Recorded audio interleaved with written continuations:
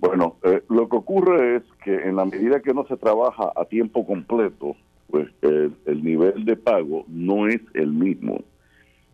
Y hay profesores, por la cualificación del sistema, ¿verdad?, que dan clases en distintos sistemas. Hay también una realidad, Pechi, y esto lo hemos dicho, y es parte de la discusión del país. Aquí está bajando la matrícula estudiantil a unos pasos enormes.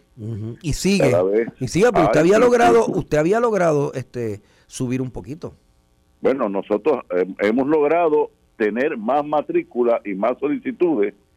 Sí, en los últimos 2 años lo hemos hecho, pero en la medida que la tasa de fertilidad prácticamente se ha caído, no creo que a largo plazo podamos sostener el mismo nivel de matrícula. Estos 2 últimos años tenemos un poquito más de solicitudes y un poquito más de estudiantes.